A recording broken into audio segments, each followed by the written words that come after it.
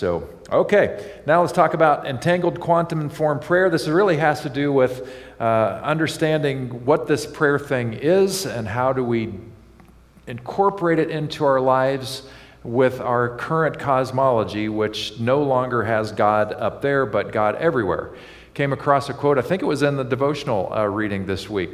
The center of God is everywhere, and the circumference of God is nowhere. Any of you come on that? That's pretty good. And that is a very panentheistic way to think. What we're really trying to do is get away from this kind of God, where we're calling up to God to basically grant our wishes.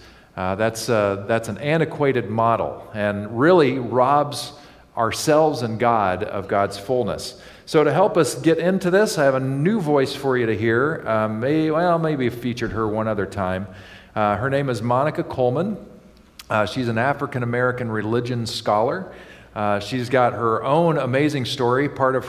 She really has two huge thrusts that she is known for in the academic world. One is she is a process theologian herself, but two, she's also a big advocate for mental health. She herself is bipolar and struggles with that and has integrated her theology and prayer life around that, and she's delightful. So this was a clip from a seminar that she gave, a webinar, and just about 5 minutes talking about how prayer works in this paradigm of process theology. So here we go.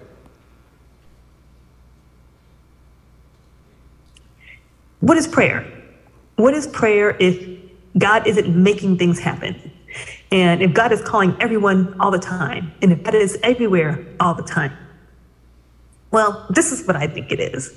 I think that prayer is about helping us to hear that call, right? The call's always coming. And most of the time, we're probably not even thinking about it, right? We're just off, la-di-da, do-do-do, doing our own thing. And so prayer is making sure we can actually hear that.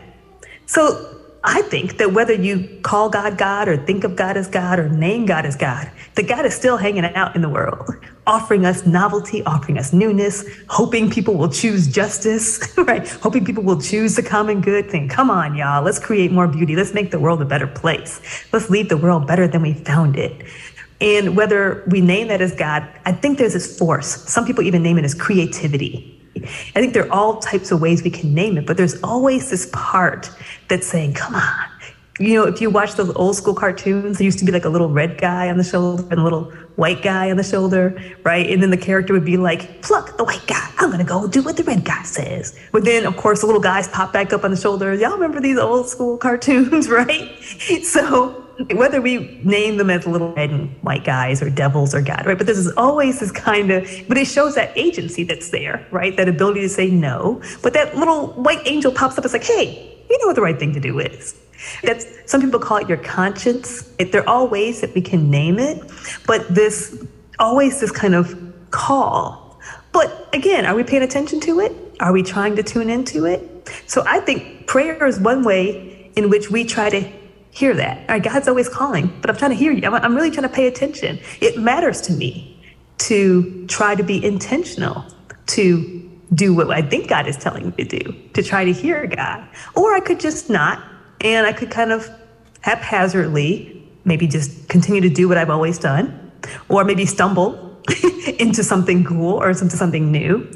But if I'm trying to orient myself towards noticing God in people, hearing God, what might be those tones of justice and beauty in this situation, in this context, then that's prayer. So it's a different way of thinking about prayer, but it's partly to structure how we hear, how we attune to things, how we pay attention to things. Well, then one of the questions somebody has asked is, well, then is it all on me? Like, is it all on us, on humanity, to make stuff happen, to make my own life happen, let alone to make the world happen? Oh God, no, thank God. Phew, no, it's not, right? We have agency, but we don't have that much agency, right? I like to think, in a process sense, we think that God's like, well, let's work together here. Let's partner together. We use words like co-create the world we want to have. Let's be intentional, like, you know, so instead of thinking of God as like the big Lord that's up there, that doles out good things and bad things depending on if God likes us or not, right? We might think of God instead as a partner, as a friend, as a co-creator, right? Someone we're working with. God's working with us, we're working with God. That's why I really like the way the Gospel of John talks about friendship, God as being a friend, right? Where Jesus says, I don't call you servants, I call you friends. Now, if you have friends, it's not like friendship is automatic. Like, you got to nurture friendships. You got to ride with your friends, right? Friends are going to do stuff you're like, that was not cool. And you got to kind of like get over it. And sometimes you'll do stuff that's not cool, or you just kind of neglect it because it's not important to you at some point, and then they're still hanging with you. It's not like friendship is some like no nothing thing. Like, it's a whole thing, right? So what if, I like that image, right? I like that this is the image that at least this description of what Jesus is saying is like, I'm not calling you servants, I'm calling you friends. Like, we're abiding in each other. Like, you and me and you, God and us and God. It uses this language of vine and branches. But to say, like, hey, maybe this is more of that kind of relationship, a vine branches relationship, than a king servant relationship. So it wouldn't all be on us. It's that, like, hey, we're trying to work together here. God's like, one of my friends says, not my friends, one of my former professors says, we are the hands and feet of God, right? Like, God's like, I need you to be out here doing stuff, out here seeking justice and standing up for what's right and being loving and being kind. Like, that's part of what, you're supposed to do. We're like, okay, great. And so what I need you, God, to do is to help inspire and to make it happen and to open some doors. These are kind of conversations I have with God. Like, I do my part, you do your part, right? Then we'll be good. So what if that's the way we might think about how it happens? But is it all on God? Oh, if only it were. And it's not like I don't wish it were all on God. It just doesn't seem to be, right? We look out there and people are out here making selfish decisions, hoarding power, hoarding resources. They are using their freedom and agency in all types of ways that do not seem to be good for the most people. And we're like, well, clearly it's not all on God, because we're out here, not we, the collective, using our agency in all types of problematic ways, right? So it's not all on God, because some might heed God's call and some might not. But the cool thing, of course, is that some do. And there are times when we're like, yeah, I see this happening. I peep you, God. I see how you're using us. You're using this person, or you're in this situation, making light and glory and fulfillment and happen. I see that. So it's a kind of two-ness, you might say. It's a both and. It's not all on us, which is good, because I don't think we've got this. But it's not all on God, because God's like, yo, I can't just make stuff happen because I hope it happens, because I want it to happen. Like, y'all have real agency. So in the ideal sense, we're working together. So I really like her tone and her attitude, and I'll feature her a little bit more as we go. I came across this quote, I think in our reading this week, but maybe it was somewhere else. So there are two types of people in this world: those who are in relationship with God and know it, and those who are in relationship with God and don't. And so we as a faith community, we are recognizing that we think that we are a part of something bigger, and we call that something bigger, that thisness, that isness, God. And however you call that and understand that, there are hundreds of words in the Bible itself to describe God. That's who we're trying to interact with and sense with. And we understand in our theology that God is everywhere all the time, and that the primary characteristic of God is loving. And because the primary characteristic of God is loving, that means that God is not controlling us like pawns. God is not controlling everything on the board. Sometimes it feels like that. I'm sure there have been times when you prayed real hard and it worked out. And it was like, in retrospect, you're like, oh my gosh, God was moving things around here. There's no way that could have happened with God's sovereignty at work. And the truth is, yeah, God was absolutely at work. But the other truth is that there were probably 100 different ways and times that same thing could have happened, and maybe could have even happened earlier. Just we don't have the capacity to see it. But now and again, things are so aligned. We see God move so much. We're saying yes. Others are saying yes. Nature's saying yes. Everything is aligned with what God is trying to woo us toward in beauty. And when that all coalesces, it's a thing to behold. It's almost like magic. It's like people show up at the right time. You ask the right question at the right time and doors open. All kinds of, we call them God, some call them God winks, some call them God moments, God breaking in, but God's really not breaking in. It's a perspective thing. Does that make any sense at all? No. Okay, fine. Let's just go on to the next slide. So this is a great $20 word for you. If the teleology, which really is about the purposeness of the universe, is aimed at beauty, then our quest to bring greater beauty to the world challenges texts that encourage oppression and marginalization. Now, this is an excellent insight that Bruce Epperly gives us in the reading this week, because the hate sign that's up on Browns Valley Road is a Bible verse. And it says, hate what God hates, and has Proverbs under there, so we all know it's from the Bible.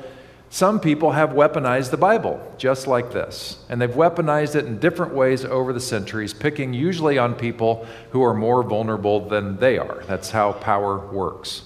And so what we need to realize is that if we're people of the book, like our Jewish ancestors are, and we come from a Baptist tradition, which gives us the freedom to interpret the Bible as we want, but Baptists are people of the book. The Bible is the biggest deal in the Baptist tradition, and the freedom to interpret that as we wish. So some people say, well, I don't care what Pastor Pete says. I'm just going to stick to the Bible. Well, you got a problem, because the Bible offers multiple avenues in terms of how to understand and relate to God. And some of them, which have been weaponized, are ugly and hateful. And what Epperly's saying here is this has to be a part of our hermeneutic, another $20 word, our approach to understanding the Bible and applying it forward. How do we decide? What are those things in antiquity that are clearly influenced by their cultural context and what they'd experienced, and therefore, of course, you see the hatred spewing out. But does that mean that's what God is endorsing, even if the Bible itself is saying, thus saith the Lord? That's part of our responsibility in this era, is to recognize that the Bible was not written by God. It was definitely, God was in the mix, as God is in the mix with everything, but not in a controlling way. So the humanity and even some of the ugliness of humanity are going to show up. This all goes to this idea of one of the reasons why we've kind of lost some things. Alfred North Whitehead, who is credited with really developing this thing we call process theology, which is under the umbrella of open and relational theology, which we operate on around here. He primarily did his work in the early 20th century in process theology and process philosophy. And he kind of blew off theology altogether. He didn't really care, thought it was completely irrelevant. This is at a time when Christian fundamentalism really started to take root in the United States, and it was very black and white, and you were in or you were out. You had to ascribe to this, and if you didn't, then God wanted nothing to do with you, and you were going to fry and all this. And I think Whitehead could just say, I just can't make sense of this. And then World War I hit, and his son went to war, and he didn't come back. And it was the pain and the agony of losing his son that caused him to start thinking through what is the nature of reality. And process philosophy was born. And what he recognized, Whitehead recognized 100 years ago, was that the church at that time had lost focus of what he calls the Galilean vision. He's talking about Jesus. He's saying the church that we're seeing in operation today, which we could say is still somewhat true today, doesn't look much like Jesus. Kind of reminds me of what Buddha said. Buddha said, I love your Jesus, but I don't love the Christians. If the Christians would look more like Jesus, I would have become a Christian. I mean, they literally said that. And so we need to wrestle with that all the while, which means we're constantly in process ourselves. So John Cobb, who really took the baton and really has been one of the chief people to put out this way of thinking in the last 50 years, he says, because I believe in God, I find it supremely important to reconsider and doubt my belief. And because God is of ultimate importance, how we think of God deeply affects how we live. Every misunderstanding of God reflects itself in a misdirection of human energy. So powerful. That's why I wanted you to answer the question, how are you told to address God, or what did you hear? And if one of those names was Father, well, that comes with all kinds of baggage with it, doesn't it? It's male for one, it's probably authoritarian for another, or maybe the way that prayer was introduced to you as Almighty God. Well, what if Almighty God isn't a biblical concept? It's not, by the way, in the way that we understand that. That word, the omnipotence of God, that way of thinking that we think of today did not exist in the biblical era. They didn't think about it that way. How we think and how we speak dictates our attitudes and our behaviors. It really does. That's why we pay attention to phrases in our culture that are more and more inclusive. It's why when we can hear, we use inclusive language and try to use it in our songs. Occasionally we have to realize that the biblical writers didn't always do that, but where they did, we want to emphasize that, because the more male that we think God is, that's going to carry throughout in all kinds of damaging ways to women. And now we have other ways of addressing each other that are important. And the reason why these are important, it's not that the PC police are coming and we got to be careful with that. No, it's different than that. We do it as a way of saying that we have a broader world than maybe we've considered before. And therefore, we need to use language that reflects that, because if we don't, the old language will inform our behavior as it did in the past. And that means we're just on a repeat cycle forevermore. So to that end, in terms of how we think about things, like if you think that God is in total control and God is responsible for all the good and bad things in your life, that becomes a problem. And so this particular author, Patricia Adams Farmer, she had a great quote that showed up in a reading this week. You can blame God for this horrible curse, making God into some kind of monster who does wicked things such as this. She was speaking about multiple sclerosis. Or you could let go of those worn-out images of the divine and help God weave something novel of your life as it is. For God is the gentle weaver who works with each all-matched thread to bring about novel patterns of meaning and hope. God doesn't cause the awful things that happen in our lives, but God is there to help us integrate them, to metabolize them, to see that everything is already there in your life. And as Richard Rohr wrote a whole book about it, everything belongs there. Which doesn't mean that it was put there by somebody, but it's part of your life. And God can take all of that stuff and help create a beautiful stew in spite of the pain. And that's part of the beauty of this process that we're in. Is the agony and the ugliness that we have been through doesn't need to continue to hold sway over us. So this is all part of this attunement idea of prayer. So we're no longer thinking just exclusively or putting up our wish lists into the ether and hoping that somebody's out there to do something with it. We recognize that we are in relationship with a greater thing that is going on. We're constantly being forward and called into a new way of thinking. And prayer then is our way of intentionality, of being open to love, which is always already there. What is love calling us to do? So we get a couple examples from Scripture, and I'm not going to go too deep into these. I just want you to see them because these are two different moments where people are encouraged to attune themselves to the work of Spirit, which is an act of prayer. If our lives are to be continual acts of prayer, then these give us examples. One comes right after the text we looked at last week, where Jesus is talking about we're not gatekeepers, we're gate openers for the love and grace of God. And so at that point, Peter got up the nerve to ask, Master, how many times do I forgive a brother or sister who hurts me? 7? Because that was kind of the rule of thumb at the time. Jesus replied, 7? Hardly. Try 70 times 7. And Peter was really bummed at that point that he even asked the question. The kingdom of God, he gives a parable, the kingdom of God is like a king who decided to square accounts with his servants. As he got underway, one servant was brought before him who had run up a debt of $100,000. He couldn't pay up, So the king ordered the man, along with his wife, children, and goods, to be auctioned off at the slave market. The poor wretch threw himself at the king's feet and begged, "Give me a chance and I'll pay it all back." Touched by his plea, the king let him off, erasing the debt. The servant was no sooner out of the room when he came upon one of his fellow servants who owed him $10. He seized him by the throat and demanded, "Pay up now." And the poor wretch threw himself down and begged, "Give me a chance and I'll pay it all back." But he wouldn't do it. He had him arrested and put in jail until the debt was paid. When the other servants saw this going on, they were outraged and brought a detailed report to the king. The king summoned the man and said, "You evil servant, I forgave your entire debt when you begged me for mercy. Shouldn't you be compelled to be merciful to your fellow servant who asked for mercy?"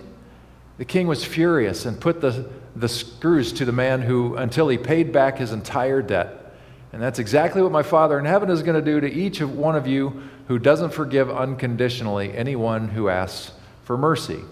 Now, what I want to say here, give a quick little disclaimer here. Some of you are in incredibly, maybe, or who are listening, in the broader audience, are in very difficult, even abusive situations. This is not talking about that. This is not staying in an abusive environment or relationship, especially if that person is saying, "Well, you're a Christian, you're supposed to forgive me." That's sick and dark, and you need to talk to somebody to get out of that, or to correct it or to boundary it. Jesus is simply talking about a way of being in the world that is still to this day counterintuitive. We are an eye for an eye culture, but not in the good justice way. We're an eye for an eye culture in the sense of, you hurt me, I'm going to hurt you back, right up to the limit, and probably more if I can help it. We see this in the vitriolic messaging of our wonderful leading politicians in our country who can't seem to get this into their head. We see this in family systems. We see this in middle school. We see this everywhere. And we are called to something different. We are called to be the people of love and mercy.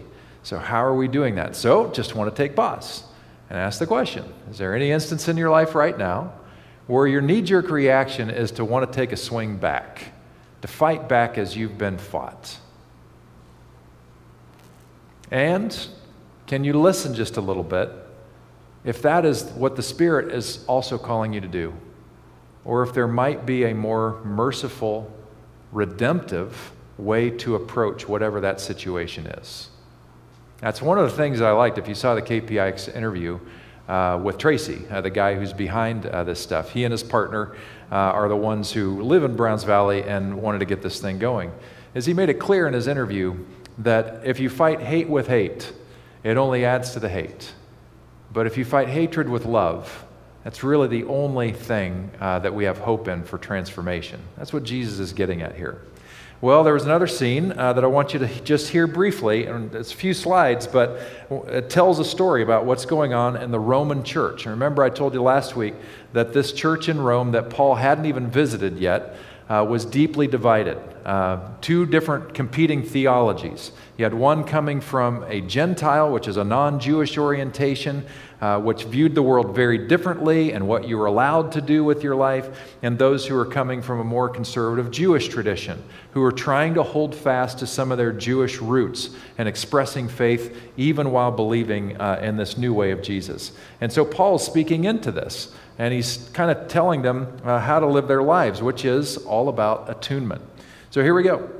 He says to them, "Welcome with open arms fellow believers who don't see things the way you do.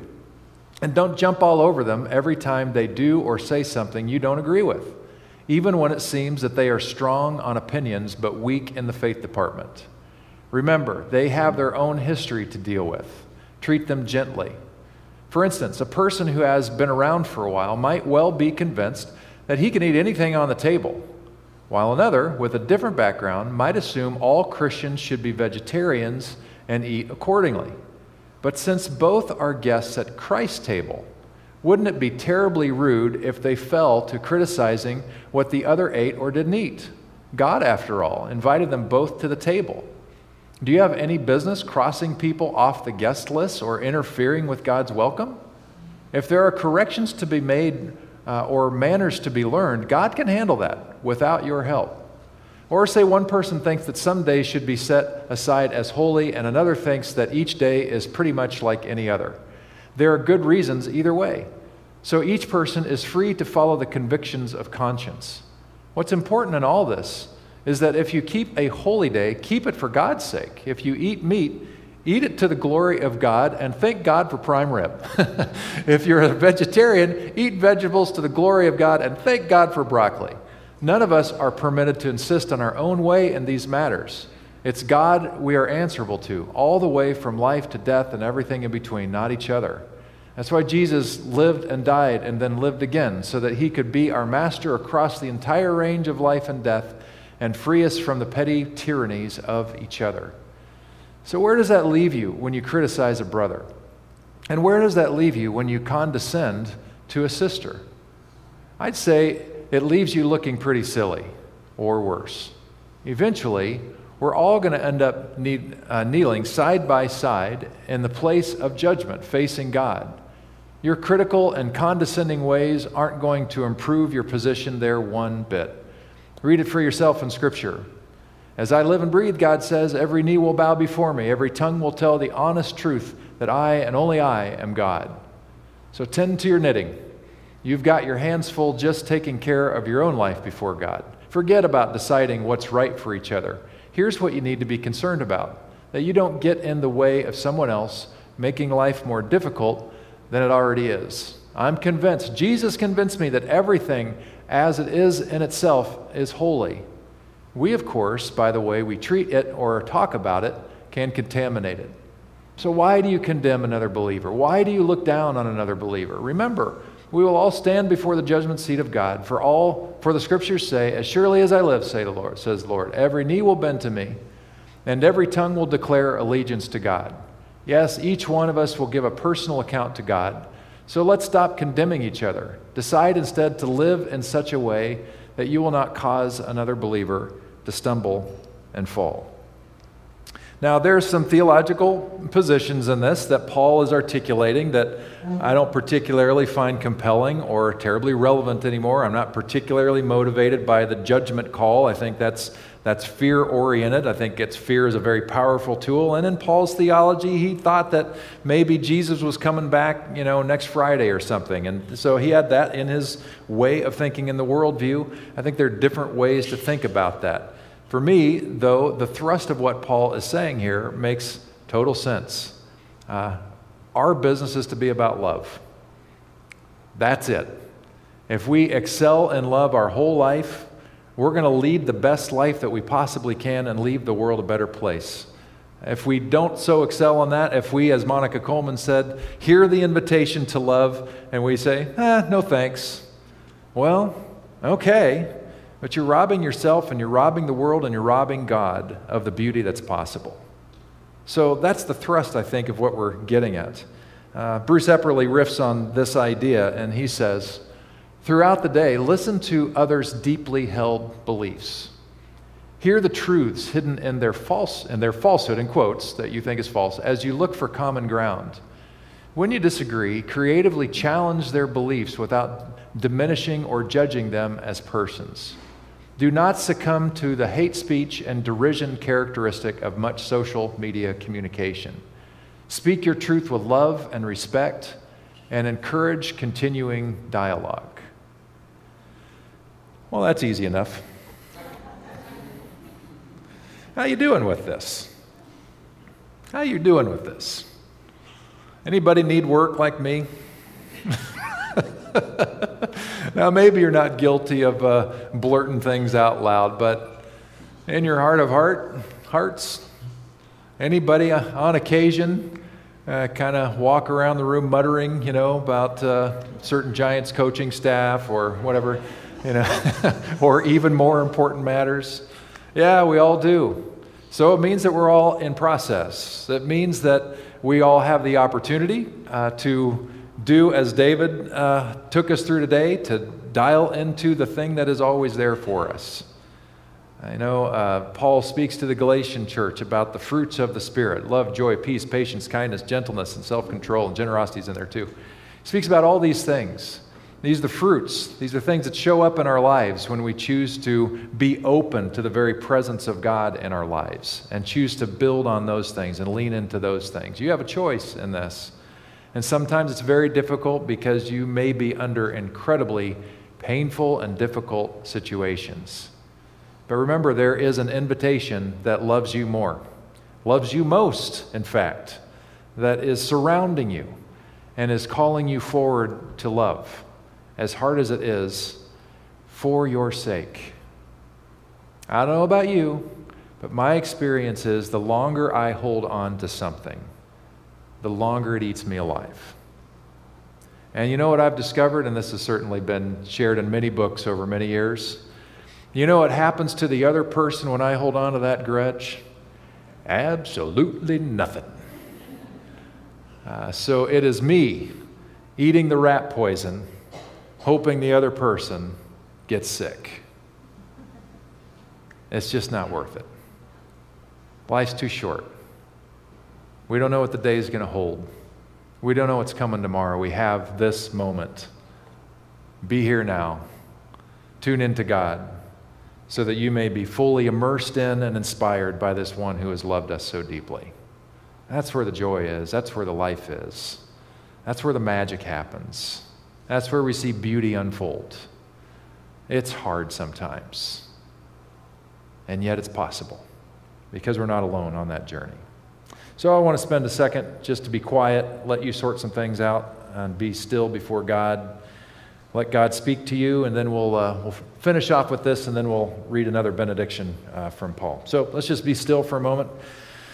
Close your eyes if you're comfortable with that. Otherwise, go into a soft gaze. And the whole point of right now is just to be still and just wonder, how is God wooing you, luring you, calling you this morning? Is there anything going on in your life where some of what we talked about today is really relevant? And what are you going to do about it?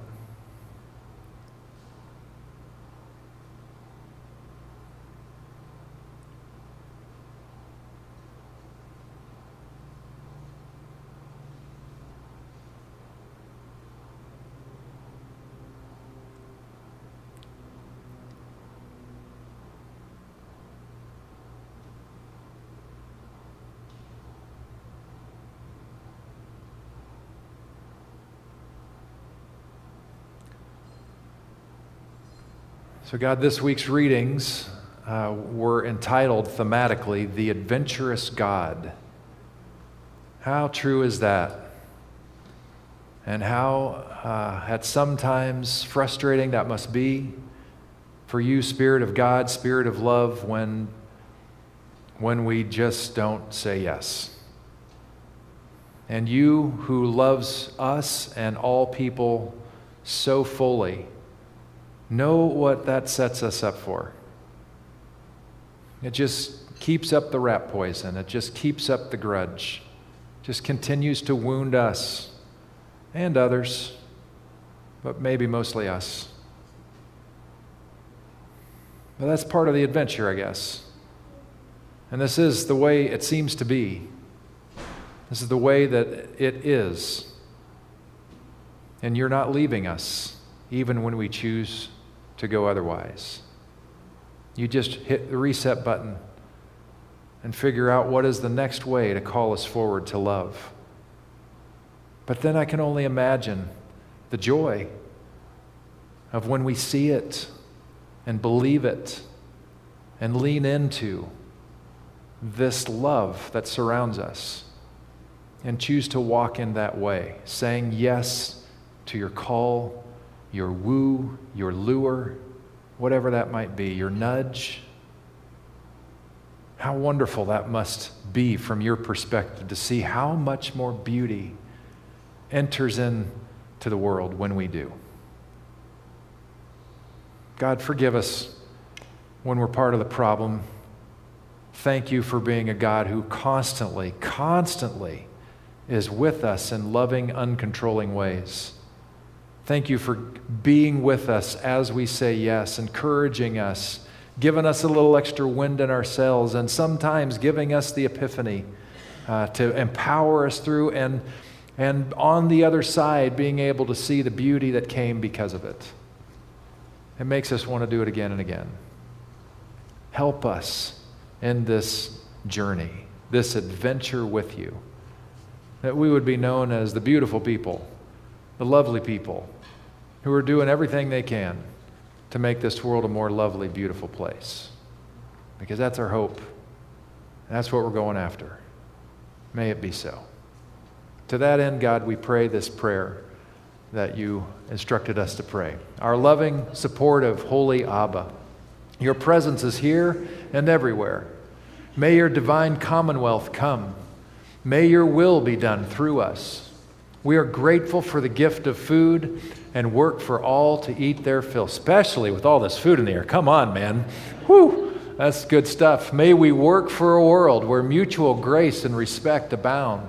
May we foster shalom everywhere. Strengthen us for the work to which we're called. Amen.